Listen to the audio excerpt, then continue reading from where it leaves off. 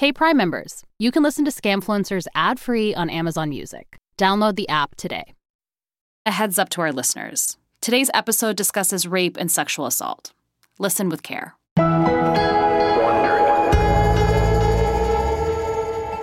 Sarah, have you ever noticed that with all the scammers we've covered here, they've at some point been legitimized by like a big time institution or celebrity? Like they appeared on Oprah or they were in Goop or like they gave a TED Talk or something? Yeah, I think it's because, celebrities love endorsing some kind of new agey thing that will help them get enlightened and feel maybe a little bit less bad about hoarding wealth. Yeah, wow, yeah. I think that's exactly right. Well, Guru Jagat has been propped up by celebrities, glossy women's magazines, and business reporters. But now she's about to get the most prestigious stamp of approval yet, this time from the Ivy League. Guru Jagat struts onto the Harvard Divinity School campus wearing what appears to be very beautiful curtains. They're mustard yellow, they're all drapey, it's very prairie chic. As ever, she's wearing a tangle of necklaces and a poorly tied turban.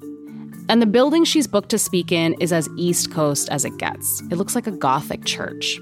Just a month ago, she was invited to hang out backstage at the Grammys with her friend, Alicia Keys. Oh my God, this is so crazy. I knew she was like friends with celebrities, but I didn't know she was like, oh, let's hang out backstage friends. And now, on March 5th, 2019, Guru Jagat is here at Harvard to speak on a panel about, quote, the business of spirituality. So for her, it's a huge honor, and it's all happening. And as Jagat takes her seat on the stage, she can't help but feel pretty fucking great. Like, this isn't bad for a blue-collar college dropout. And the panel kicks off with a question about reconciling spirituality and making money, and Guru Jagat jumps right in. And my teacher, Yogi Bhajan, says that the business and money are some of the quickest ways, including romantic relationship, to become conscious. She's speaking with such certainty, but I legitimately do not know what she is trying to say here. And everyone's nodding along like they understand it. Yeah, everything she says is like word salad. It's chauvinistic, basically, around what it looks like to be spiritual, what it looks like to be, a person of God or a person of doing a higher calling. In this case, she's telling the Harvard students that you don't have to choose. You can be ambitious, rich, capitalist, and spiritual. That making money will help you connect with your higher power. Okay, so she's saying, ladies, you can have it all. Yes, she is leaning in, Sarah. She's leaning all the way in. Amazing, amazing. And the students, who are all clearly quite ambitious themselves, they eat it up. Guru wants everyone in the room to know how hard she's worked for this moment. Struggle, struggle, struggle. I mean, if you're an entrepreneur, what are you doing? You're up all night thinking about how to pay the rent. I mean, that's welcome to the party. At the end, Guru gets a round of applause. This is Guru Jagat at her peak influence, success, and delusion, because her own beliefs are about to take a turn, a hard right turn, and it'll take an act of God to bring her down.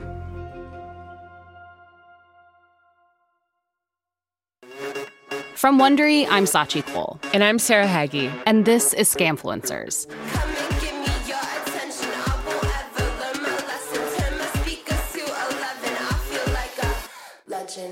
In our last episode, we met Guru Jagat, a celebrity yoga teacher at the height of her power. But the Kundalini community is about to get rocked by explosive allegations from former members, which forces everyone to choose a side. Guru Jagat or reality? This is episode 2 in our 2-part series, Guru's Gone Wild. It's the day before Halloween, 2019, and Guru Jagat is in the middle of a forest in Scotland about to get married. The scenery is enchanting. There's 200-foot trees covered in mist, green as far as the eye can see. And Guru Jagat is overcome with the beauty of this moment. She's surrounded by a small group of friends and family and about to wed the love of her life. I love that it's the day before Halloween and she's probably in a costume. Well, aren't all wedding dresses costumes? I hate that I will ask this question, but who's the lucky man? Well, her husband-to-be is Tegnam, a.k.a. Austin Dunbar. No, you cannot go from Austin Dunbar to Tegnam. No. Honestly, he doesn't not look like a Teg once you see the photos. But let me tell you a little bit about our friend Teg. He grew up in Arizona, and he's almost 20 years younger than Guru Jagat, who's 40. And his vibe at the wedding is Scottish Viking. He's got long brown hair and a bushy beard, and he wears a full kilt and tartan. Sarah, you'll love this part. According to former Rama employees, Teg has a foot in the world of online conspiracies. As in, he may have been a friend of Q, if you know what I mean. Yeah. At her wedding, Guru Jagat is the ultimate bohemian bride. She has long blonde beach waves, a lacy veil. She's in a white peasant dress. Her business partner, Hari Jivan, also known as the Toner Bandit, he leads the ceremony while Guru cries happy tears. Sarah, here, you can take a look at this photo of them on their wedding day. So we see our girl, Katie. She has a bouquet of wildflowers. She looks very determined and gazing at her with zero expression. And I mean no expression at all is her husband. And he's wearing like a full Scottish getup and he's carrying a freaking lantern. In the middle of the day. He actually looks like this is the first time he was let outside in a really long time. Like, you're going to put in effort into putting on a whole fit. At least brush your hair. So usually in Sikh weddings, the couple circles the religion's holy book. But Jagat likes to spice things up, also known as ruin it. So instead, she and her husband circle Hari Jivan. So the implication here is that instead of the holy book blessing their marriage, they're being blessed by a living person. Imagine being like, yeah, there's this guy I really hated. He's a toner bandit. Anyway, he blessed me for my Sikh wedding. Yeah. And she really seems to have it all. A thriving yoga studio, a podcast, a book published by HarperCollins. But what no one at the wedding knows is that she's about to descend even further into her own paranoia. And she's going to make her racist conspiracy theories public.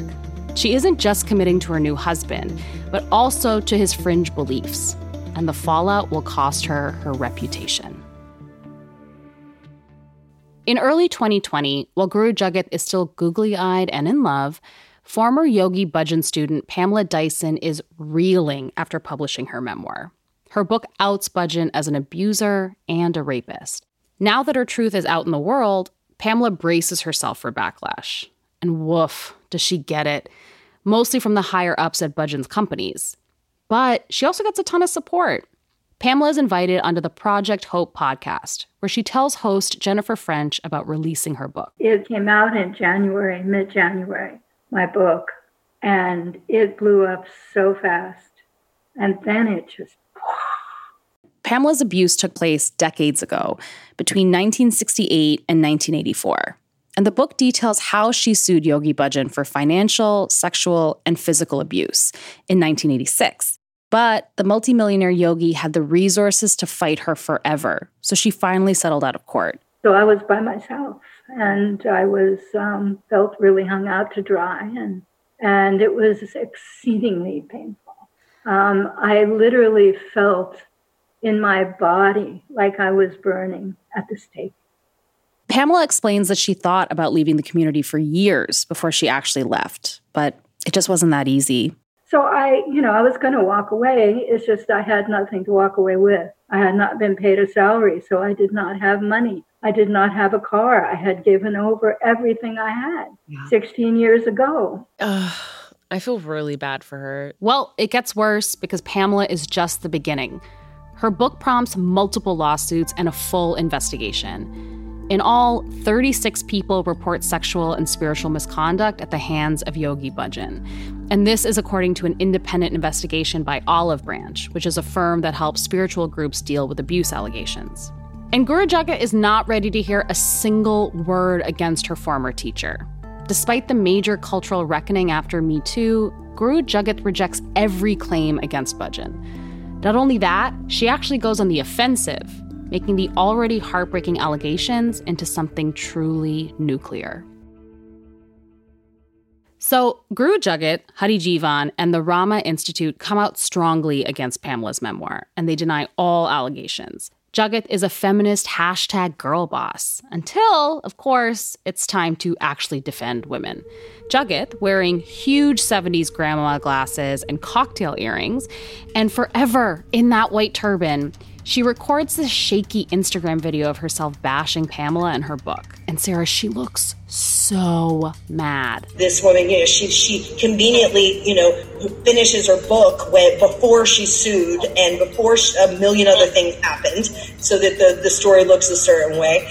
And then Jagat straight up stops making any sense. I have a very inside kind of view on what's going on, who got paid, what happened, how these things go on, and then I'm being attacked by robots. Okay, does she mean like bot accounts? Does she mean like physical robots? Like beep boop, beep boop? Like, I don't know what. Like, what is a robot in this scenario? Sarah, I don't know, which frankly is something that I feel like I've said several times in these last 2 episodes. But actually, here's the craziest part of her entire response to everything. Days after Pamela's memoir comes out, Guru Jagat tells Business of Fashion that she never even met Bhajan, which is so bonkers because her entire public identity was based on her supposed mentorship from Yogi Bhajan. What? Like, how can she deny something that she established her whole life around meeting this guy, and now she's walking back from it? Yeah, it's really odd. And whether she truly knows him or not, I don't know. But Guru Jagat continues to stand by her man in the face of dozens of allegations from women against Yogi Bhajan. So she's never met this guy, and she's distancing herself from him, but she's also saying that he didn't do it? Yeah, she's trying to have it all. When Vanity Fair writer Haley Phelan presses Guru Jagat to respond, she says, quote, Yogi Bhajan is a historic figure, and he remains a historic figure.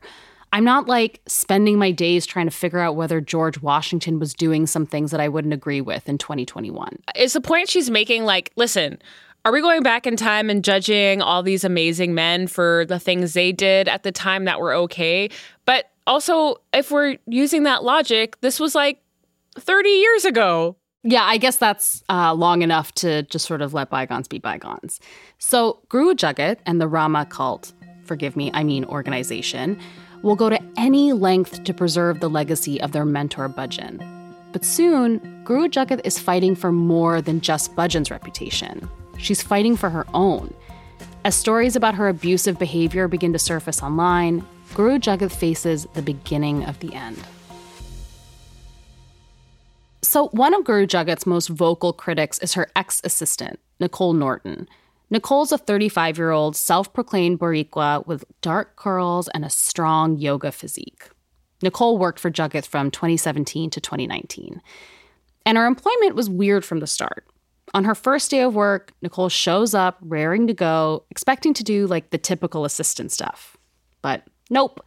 Her first task is to read a sci-fi book called The Pleiadians, about an alien race who are fighting against lizard people. You know what? The scary part is that I know what Pleiadians are. Mm-hmm. They're humanoid aliens, basically. Yes, exactly. And after reading the book, Guru Jagat asks Nicole to go out, hit the streets, and find her a real-ass Pleiadian, because Guru Jagat wants to interview one for her podcast. Yeah, I mean, that sounds about right. It's like scouting for models in LA. You kind of walk around and you go up to people and you're like, Pleiadian?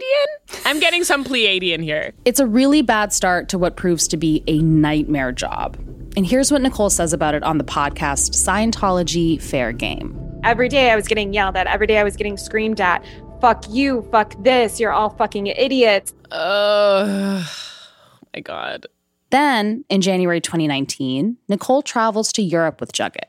She says Jagat's behavior becomes even more abusive.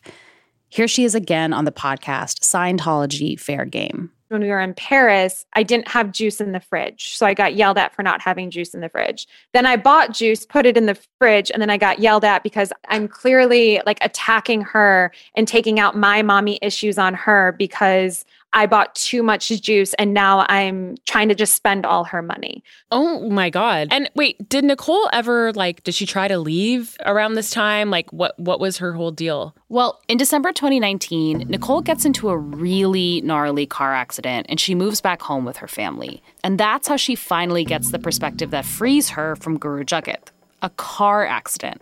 And she's relieved. But also, now she's mad. She's really mad. And Nicole gets out just in time because Guru Jagat is about to go from tyrannical to dangerously disturbing.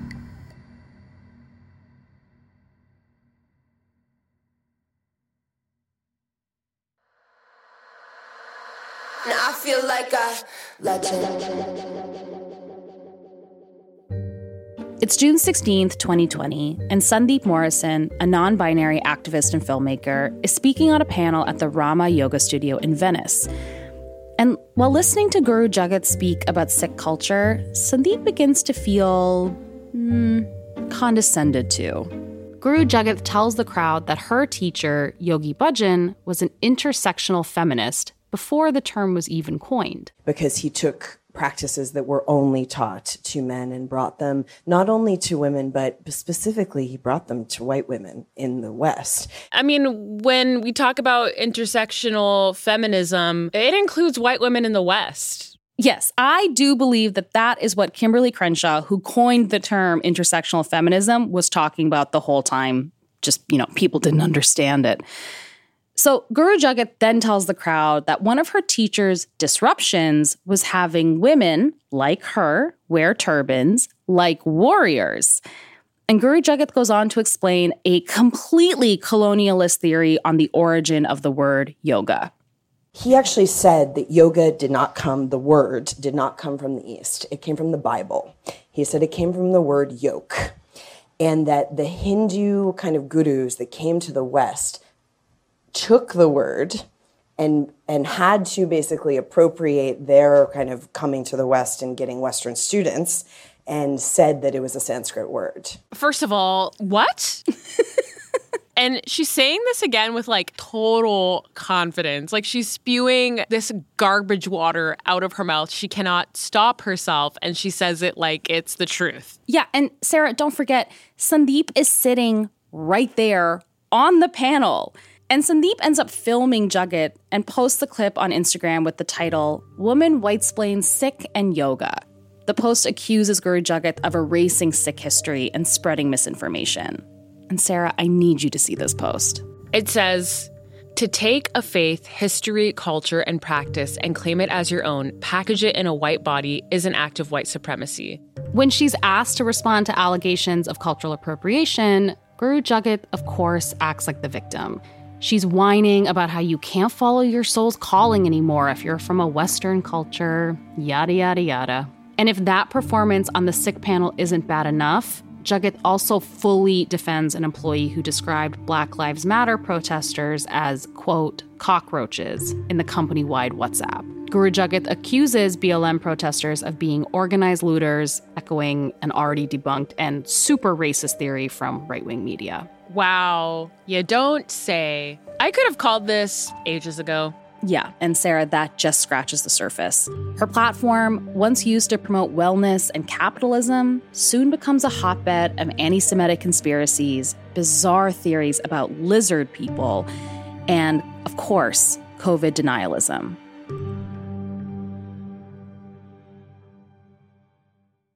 It's a month after the panel, and Guru Jagat is straight up relaxed. She sits on stage at Rama without a mask, and she allows her yoga students to go maskless as well, which is against LA County rules. Yeah, but you're forgetting that COVID isn't real. Yes, Sarah. I mean, obviously the lizard people made it happen. Well, Guru Jagat is hosting a workshop called Camp Grace, and she's preaching to her students on her Instagram page not to believe the COVID, quote, hype. This is the part where if you start to put together some of the pieces of the news that's getting not reported on and all this stuff, there's explosions all over the planet in ways that we don't know what's going on. So you could say, okay, is the reason why we're being told to stay home that we're actually in some sort of alien war? It honestly echoes, like, do you remember at the beginning of COVID, there were all these people who were like, COVID isn't real. It's that the government needs to change all the batteries in the cameras, and the cameras are actually all the birds. I mean, as far as COVID conspiracy theories go, this one is underrated, really. It gets worse because, of course, Guru Jagat starts inviting conspiracy theorists onto her podcast, Reality Riffing. COVID deniers, QAnon promoters, anti-Semites. One guest, Carrie Cassidy, falsely claims that COVID is caused by 5G networks. Another, David Icke, agrees with Cassidy about 5G and additionally believes that the world is run by a cabal of shape-shifting reptilian beings. Wow. I am not surprised. Also basic. But not everyone is on board with this thinking. Students and employees are leaving Rama, and the magazine articles about Jagat shift from puff pieces to full-on investigations. And Guru Jagat's former followers aren't just leaving her yoga studio. They're speaking out about their experiences on podcasts, on social media. And one of those accounts is about to blow the lid off Guru Jagat's story and expose her for what she really is, a fraud. So around the same time that Guru Jagat starts spewing lies about how COVID is caused by 5G, her ex-assistant, Nicole Norton, moves back to her hometown of Green Bay, Wisconsin, to live with her family. She needs time to recover from being shamed and abused by Guru Jagat. And then, on July 17th, 2020, Nicole discovers an Instagram account called Rama Wrong. The account is like an anonymous complaint line where ex-Rama students and employees can vent about their experiences. And let me tell you, they do not hold back. Sarah, can you read us the very first post on the account? Okay. We are tired of being silenced. Disclaimer. We are in no way affiliated with Rama or any of its related businesses/employees. Have a sunny day, and we look forward to holding space for you. This is passive-aggressive yoga talk, and I gotta know, who is behind this? Well, Rama Wrong was started by a Kundalini yoga student named Becky Lovell. And Becky never met Guru Jagat, but she did notice that anytime someone complained about Rama on social media, their comments would just magically disappear. So she decided to start an account where people could anonymously share their experiences at Rama. And when Nicole Norton found out about the account, she DM'd to ask how she could help. And the two of them had been running the account together ever since. Before this, the press on Rama and Guru Jagat had been overwhelmingly positive. But with Rama Wrong, that changes. Sarah, can you read this other post I found on the account? Oh my God, absolutely. This person told her African-American employees and her acolytes that she was a Black woman inside a white woman's body. No, just no. As a Black woman in a Black woman's body, what do you think that even means? I don't know, because all these people are cosplaying as Indian. So I'm like, what do you mean? You're a Black woman inside a white woman's body pretending to be brown? Is that what this is? And when Guru Jagat starts getting questioned about her own behavior, she deflects. She paints the people who complain about her as spoiled, sensitive snowflakes. She tells Vanity Fair journalist Haley Phelan, quote, "I'm a controversial figure. This goes with the territory. I'm not like Love and Light Susie. I'm very direct, and I talk about shit people don't want to talk about." Okay, Love and Light Susie, guess that's a thing. But the more Guru Jagat is criticized, the more she digs her heels in. She refuses to acknowledge any wrongdoing. And if you disagree with her, you're a sucker. But Guru Jagat's arrogance is about to become her fatal flaw. Because what happens next will result in a shocking, irreversible twist of fate that no one sees coming. All right, so let's fast forward a year to July 9th, 2021. Guru Jagat is in Berlin teaching a weekend workshop called Inner Resourcing. It's surprising that she would be let into Germany without being vaccinated, but I don't know, maybe she's one of those people who publicly preaches against the vaccine and then secretly gets it. Regardless, after a weekend of talks about how COVID is fake and Western medicine is toxic, Guru Jagat is ready to relax. But her plans are derailed a few days later on July 13th. It's really hot in Berlin, and Guru Jagat is on her 5th shower of the day when she accidentally slips coming out of the bathroom. She falls down and bam, she breaks her ankle. She's whisked away to the ER. Even though it's just an ankle fracture, Guru Jagat is really freaked out. So she decides to call her mom. She and her mom, Nancy, have been experiencing some tension lately. Nancy worries about Jugget's increasingly conspiratorial views. But when shit hits the fan, everybody needs their mom. So Jugget calls Nancy and tells her that she's really scared. And Nancy advises her to rest. But unfortunately, slowing down is not in Jugget's wheelhouse. She posts to Instagram about her broken ankle on July 17th. Sarah, can you read us a snippet from the post? Okay. I am both impressed by facing a deep fear alone in an operating room with openness and also so quickly back to fretting about what is next. So even though doctors advise her to stay in Berlin until she's healed, Jugget decides to fly back to Los Angeles. And that's when she realizes her ankle isn't healing well and she's going to need surgery. And Jugget is super annoyed. She's supposed to teach a workshop called Camp Ra, and she wants to be better. She just wants to be done with all of this.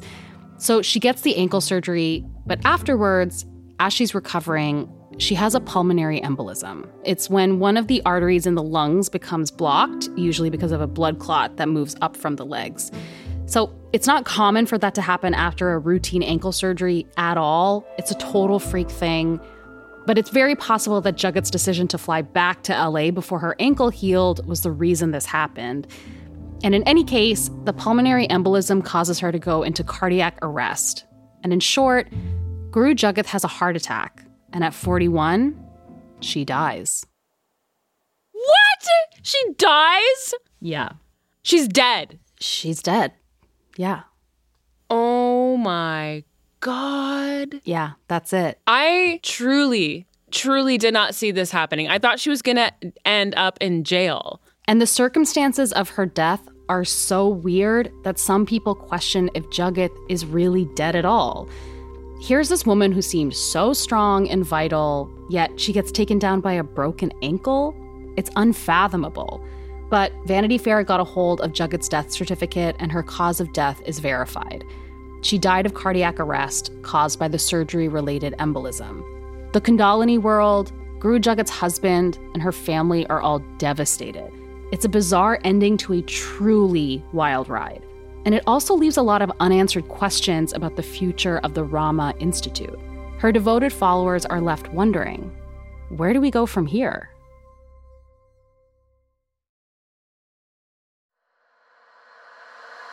Now I feel like a legend. Just shy of a month after her death, on August 9th, 2021, 500 friends, family members, and fans gather at the Hollywood Forever Cemetery for Guru Jugget's funeral. Okay, I am still reeling at the fact that she's dead. Oh my God. Also, that cemetery is really expensive. It's all celebrities. And considering she always wanted to be famous, it's kind of fitting that she's buried alongside celebrities like Cecil B. DeMille and Rudolph Valentino.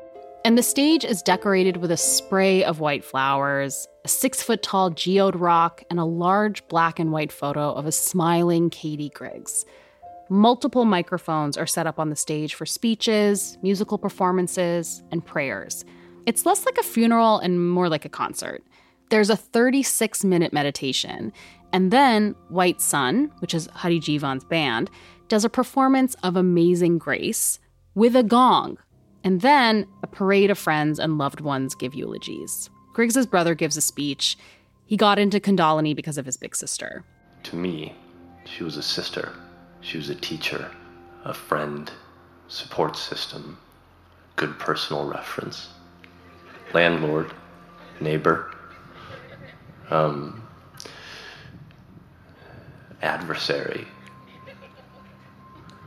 In moments, we were enemies. And meanwhile, Hari Jivan, a.k.a. the Toner Bandit, looks like a Harry Potter villain with this huge white beard and linen robes. And here's how he remembered Guru Jugget. She was the perfect person. And she was a punk rocker. She was a rebel. She was a blazingly articulate and funny. And she did an absolutely perfect job. Oh my God, this is like peak someone dying and being remembered for something they're not. Yeah, I mean, people change perceptions in their grief. This is a total rewrite of her history. But these are also people who were always defending her anyway, right? Yeah. And as day turns to night, Juggot's widower, Tegnam, takes the stage. Wearing a black suit and his signature frizzy beard, he gives a really intense speech. To my precious jewel, Guru Juggot, I was born looking for you and spent our life together looking into you. I found you in this life, and I shall find you in the next. Okay, I would be lying if I said that wasn't a little bit sweet. It's kind of sweet, isn't it? It is. I mean, hey, crazy people can be in love too. Death is a great equalizer. After the eulogies, they play an edited home movie type of thing, and then the funeral ends. The Rama world is now completely adrift. Not only is it a funeral for Guru Juggot, but it's like a funeral for the entire Kundalini community as well. Two of the most important teachers, Bhajan and now Juggot, are dead, leaving a trail of bad press behind them. There's no charismatic leader, just a bunch of lost practitioners with no idea how to move forward. Not long after Guru Juggot died, Rama began promoting tickets to Camp Grace, a women's camp devoted to deterritorializing the patriarchy. It was led by, just you wait, Hari Jivan. The freaking nerve of these people. The Toner Bandit's back, baby. Oh my God. This is truly an exhausting group of people. And I need to know, like, what's up with Rama Wrong? Is it still happening? Has it turned into like a whistleblowing account for the industry at large? So these days, it mostly exists to circulate news its followers will be interested in, like about a documentary on Guru Juggot that HBO ordered. And it tries to tackle the open questions about Kundalini. Here's how Rama Wrong founder Becky Lovell summed it up on the podcast Scientology Fair Game. The larger conversation is, should this larger corporation that controls all of the for-profit and non-profit businesses that are linked to Yogi Bhajan, should they be shut down or should they be held accountable? Who should be held accountable? Who is actually responsible? And these ex-students have found that through sharing their experiences, they're able to heal and move forward, finally. Like Pamela Dyson, whose memoir was the beginning of the end for Bhajan's legacy. The bio on her Instagram page reads, "Speaking my truth, coming from an era when women's voices were muted. Coming out whole after my life with Yogi Bhajan." And as the survivors of Bhajan and Juggot's abuse heal, it leaves everyone wondering, what is the future of the Rama Institute? And currently, the Institute is still up and running, and you can take classes there, which I actually did. I took a Kundalini class at one of the Rama studios in Manhattan a few weeks ago. Oh my God. I, at one point, almost had to leave because I started laughing because there was one position they wanted us to do where you sit cross-legged and you have to have your hands out like you're trying to stop a car from running you over. And then you just do peace signs for like 20 minutes, like straight up 20 minutes. That's crazy. Yeah. And like while this is happening, like music is blaring and you're supposed to breathe really fast, frankly. Like that? Oh, and I will say the studio is also kind of like a shrine to Juggot. Like there are photos of her there sort of in these frames with flowers around them. Like it's very clear that they are still following whatever she taught them. And, you know, my instructor was talking about her, not about her death, but certainly about what she like learned from her. Wow. All right, Sarah, I hope you enjoyed living in hell with me for this 2-part series. I do want to take a little bit of time to talk about this scam, why it was so effective, and the damage our friend Katie Griggs left in her wake. I think the part of the scam that really spoke to people, especially like wealthy people, was this idea of letting go of guilt. She offered people a way to absolve themselves of things that they are part of but guilty of. It's kind of like you can be this kind of person and be spiritual. It's kind of the same way like you hear people go, you can believe in blank and still be a feminist. And you're like, well, if you have to make that declaration. Not necessarily. Not really. And if you have to say it, then it probably isn't true. Right. I mean, the other thing is even the people who worked within Rama were also getting ripped off, right? Like they were underpaid. They didn't get health insurance. They were told to work unreasonable hours. You know, Guru Juggot was like stealing money from her satellite yoga studios to pay for her lifestyle while like everybody's getting stiffed. And you know what? no amount of gentle stretching is worth being treated like that, frankly. I mean, it is just crazy how she came from nothing and was like, I'm going to do this. I'm going to do this. I'm going to do this. And she did it. She got to where she wanted. And honestly, if she hadn't died, she probably would have been still super freaking famous. Yeah, without question. We would be having a very different conversation about her right now. The scam probably would have just gotten bigger. I think one of the scariest parts of Guru Jagat is that she clearly had a lot of influence amongst really influential people, like not just celebrities, but she's being invited to Harvard to talk about Sikhism. It wasn't just that celebrities were turning towards her and like we saw photos of them appearing at whatever, but legitimate websites and blogs and magazines were like, who's Guru Jagat? And it's like really crazy because her legitimacy hardly ever came up. Yeah. And honestly, her story had so many inconsistencies, and it was really disheartening to see a lot of media outlets not really investigate that. Like the fact that she had changed her name publicly to Guru Jagat, that on its own is so manipulative and weird, and it clearly tricked a lot of people into thinking she was the real deal. So much of the influence is rooted in her just making shit up. Wow. Real talk. Never trust a white woman in a turban, and don't worship a living being. Just don't do it. Just don't do it. A good lesson for us all.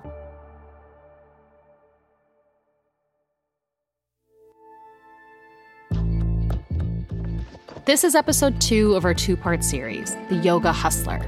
I'm Sachi Cole. And I'm Sarah Hagi. We used many sources in our research. A few that were particularly helpful were Haley Phelan's article for Vanity Fair, Haven Orecchio Agretzit's article for Insider, Cassidy George's article for Vice, Steffi Nelson's article for Los Angeles Magazine, and Marissa Meltzer's article for Harper's Bazaar. Rose Cerno wrote this episode.